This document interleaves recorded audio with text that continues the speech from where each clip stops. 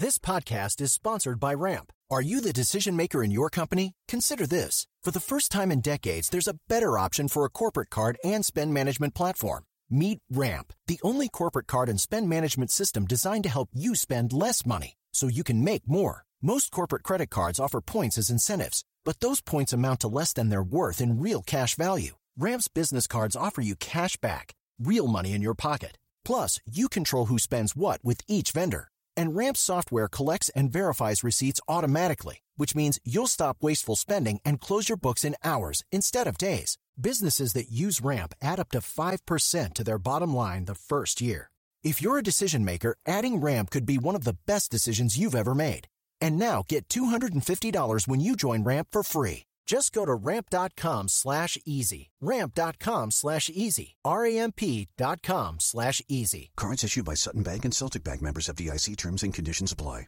Today is November 30th, and you are listening to Transport Topics. I'm Esmeralda Leon.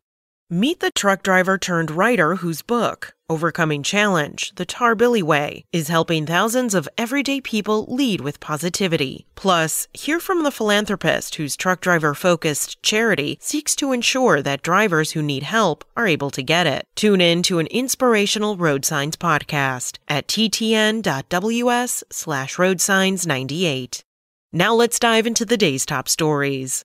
The Senate Environment and Public Works Committee, by a voice vote, advanced to the floor of the chamber Shaylin Batts' nomination for the top role at the Federal Highway Administration. Batts' credentials were praised by Delaware Democrat Tom Carper, and West Virginia Republican Shelley Moore Capito said she was assured by the nominee that he would commit to implementing the Infrastructure Investment and Jobs Act as it was enacted. Senate Democratic leaders have yet to schedule a vote in the full chamber during this lame duck session of Congress.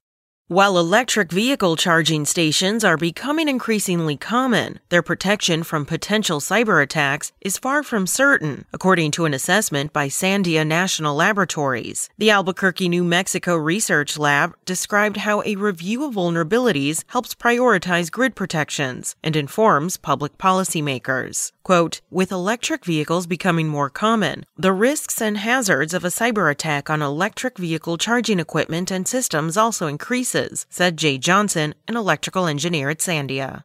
A proposal by federal regulators to require unique electronic identifiers on large trucks wasn't well received by many of the nation's motor carriers and independent truckers. The large majority of the more than 2,000 comments sampled on the Federal Motor Carrier Safety Administration's website were either vehemently opposed to the idea or took a wait-and-see position. Among the organizations opposing the proposal were American Trucking Associations, the Truckload Carriers Association, and Pre-Pass Safety Alliance. Reasons given include cybersecurity, data ownership, and cost. FMCSA first issued an advanced notice of proposed rulemaking in the Federal Register on September 23rd.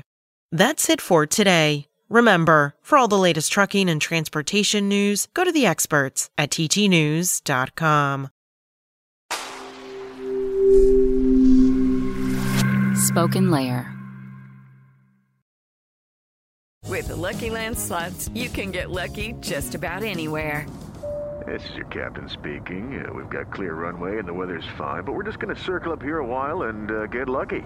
No, nothing like that. It's just these cash prizes add up quick. So I suggest you sit back, keep your tray table upright, and start getting lucky.